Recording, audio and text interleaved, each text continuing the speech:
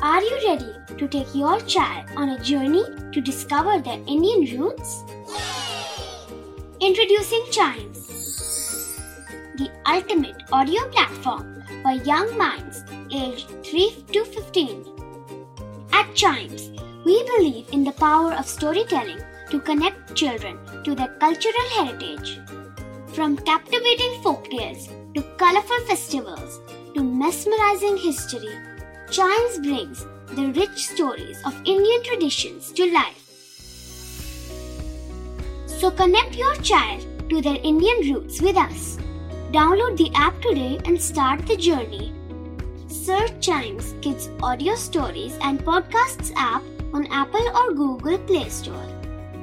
Chimes, audio that inspires.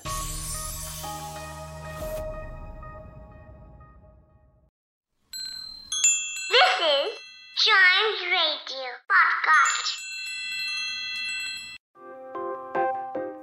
Pig and Pepper.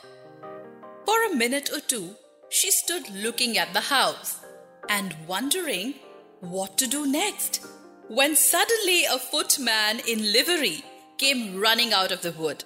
She considered him to be a footman because he was in livery. Otherwise, judging by his face only, she would have called him a fish. The footman rapped loudly at the door with his knuckles. It was opened by another footman in livery with a round face and large eyes like a frog. She felt very curious to know what it was all about and crept a little way out of the wood to listen. The fish footman began by producing from under his arm a great letter and handed over to the other, saying, "For the Duchess, an invitation from the Queen to play croquet." The frog footman replied in the same solemn tune, only changing the order of the words a little. "From the Queen, an invitation for the Duchess to play croquet." Then they both bowed low and their curls got entangled together. Alice laughed so much at this that she had to run back into the wood for fear of their hearing her, and when she next peeped out, the fish footman was gone, and the other was sitting on the ground near the door, staring stupidly up in the sky. Alice went timidly up to the door and knocked. "There is no sort of use in knocking," said the footman, "and that for two reasons. First, because I am on the same side of the door as you are. Secondly, because they are making such a noise inside, no one could possibly hear you." And certainly there was a most extraordinary noise going on within. A constant howling and sneezing, and every now and then a great crash, as if a dish or kettle had been broken into pieces. "Please listen," said Alice. "How am I to get in?" "There might be some sense in your knocking," the footman went on without attending to her. "If we had the door between us, how am I to get in?" she repeated aloud. "I shall sit here," the footman remarked, "till tomorrow." At this moment the door of the house opened and a large plate came skimming out straight at the footman's head.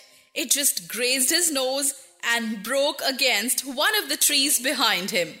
"Or next day, maybe," the footman continued in the same tone, exactly as if nothing had happened. "How am I to get in?" asked Alice again in a louder tone. "Are you to get in at all?" said the footman. "But what am I to do?" said Alice. "Anything you like," said the footman, and began whistling. "Oh, there is no use in talking to him," said Alice desperately. "He's perfectly insane." And she opened the door and went in. The door led right into a large kitchen, which was full of smoke from one end to the other. The Duchess was sitting on a three-legged stool in the middle, nursing a baby. The cook was leaning over the fire, stirring a large cauldron, which seemed to be full of soup.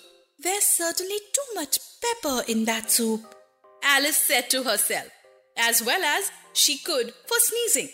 Everyone in the room was sneezing other than the cooks and the cat, which was grinning from ear to ear. "Please, would you tell me?" said Alice a little timidly, for she was not quite sure whether it was good manners for her to speak first. "Why your cat grins like that?" "It's a Cheshire cat," said the Duchess.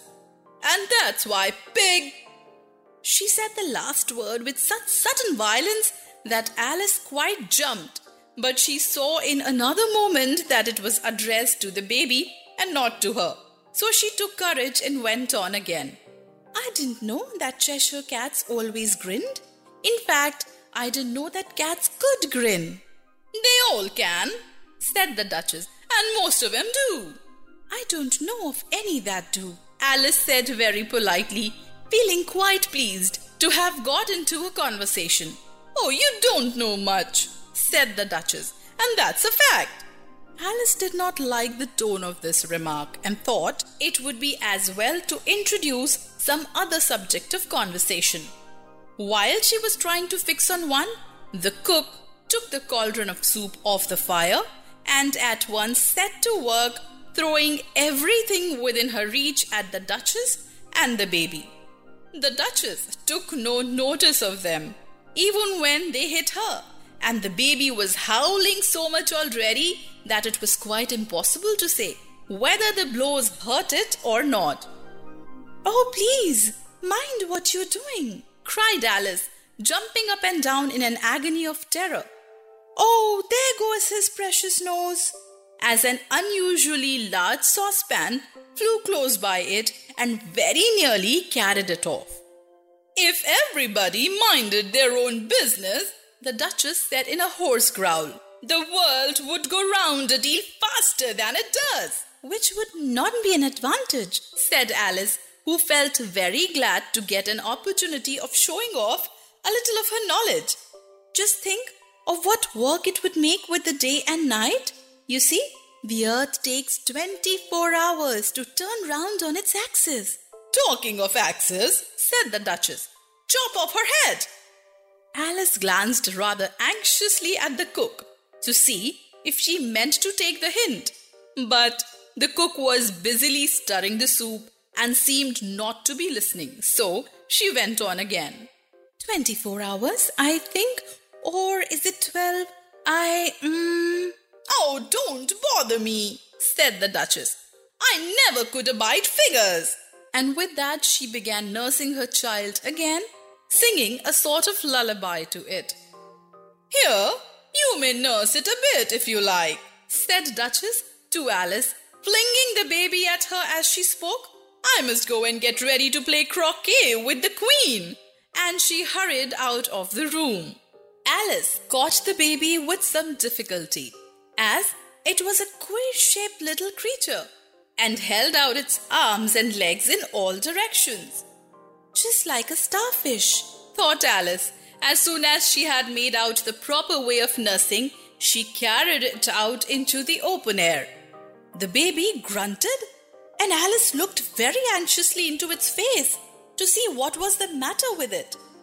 There could be no doubt that it had a very turned-up nose, much more like a snout than a real nose. Also, its eyes were getting extremely small for a baby. But perhaps it was only sobbing, she thought, and looked into its eyes again to see if there were any tears. No, there were no tears. "If you're going to turn into a pig, my dear," said Alice seriously, "I'll have nothing more to do with you, mind now." The poor little thing sobbed again, or grunted. It was impossible to say which, and they went on for some while in silence. Alice was just beginning to think to herself, "Now, what am I to do with this creature when I get it home?" when it grunted again so violently that she looked down into its face in some alarm. This time there could be no mistake about it. It was neither more nor less than a pig, and she felt that it would be quite absurd for her to carry it further. So she set the little creature down and felt quite relieved to see it trot away quietly into the wood. If it had grown up, said Alice to herself, it would have made a dreadful child, but it makes rather a handsome pig, I think. And she began thinking over other children she knew who might do very well as pigs, and was just saying to herself, if one only knew the right way to change them, when she was a little startled by seeing the Cheshire Cat sitting on a bough of a tree a few yards off. The cat only grinned when it saw Alice.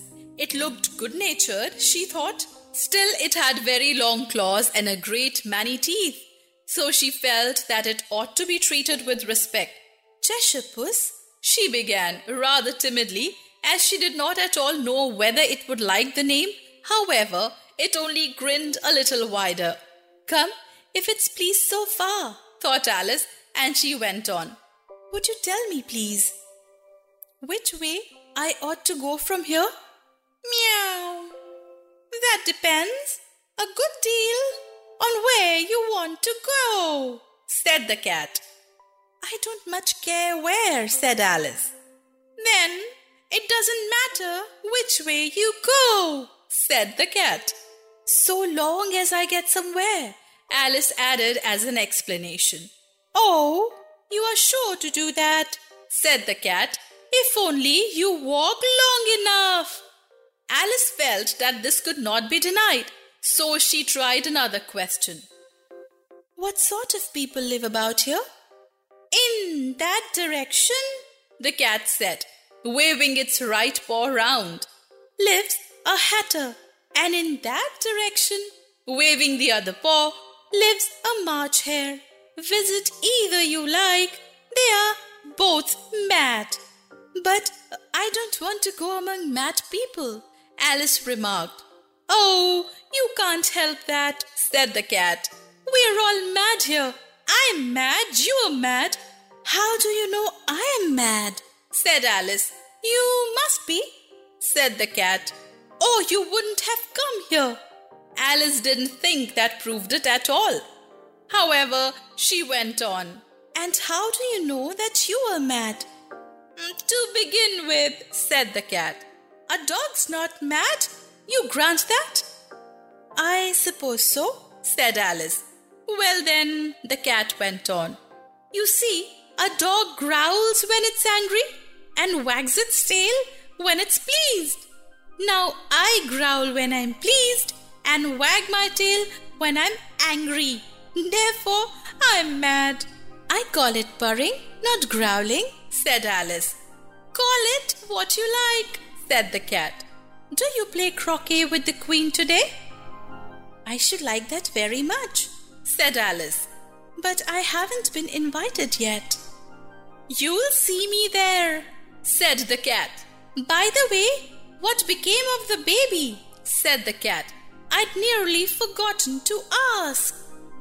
It turned into a pig, Alice quietly said, just as if it had come back in a natural way. I thought it would, said the cat and vanished. Alice waited a little, half expecting to see it again, but it did not appear. And after a minute or two, she walked on the direction in which the March hare was said to live. I've seen hatters before, she said to herself. The March hare will be much like the most interesting, and perhaps, as this is May, it won't be raving mad. At least, not so mad as it was in March. As she said this, she looked up, and there was the cat again, sitting on a branch of a tree. Meow. Did you say pig or fig? Said the cat. I said pig, replied Alice, and I wish you wouldn't keep appearing and vanishing so suddenly. You make one quite giddy. All right, said the cat, and this time it vanished quite slowly, beginning with the end of the tail and ending with the grin, which remained some time after the rest of it had gone. Well, I've often seen a cat without a grin, thought Alice. But a grin without a cat? It's the most curious thing I ever saw in my life.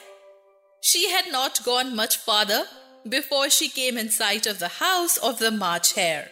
She thought it must be the right house because the chimneys were shaped like ears and the roof was thatched with fur. It was so large a house that she did not like to go nearer till she had nibbled some more of the left-hand bit of mushroom and raised herself to about 2 feet high.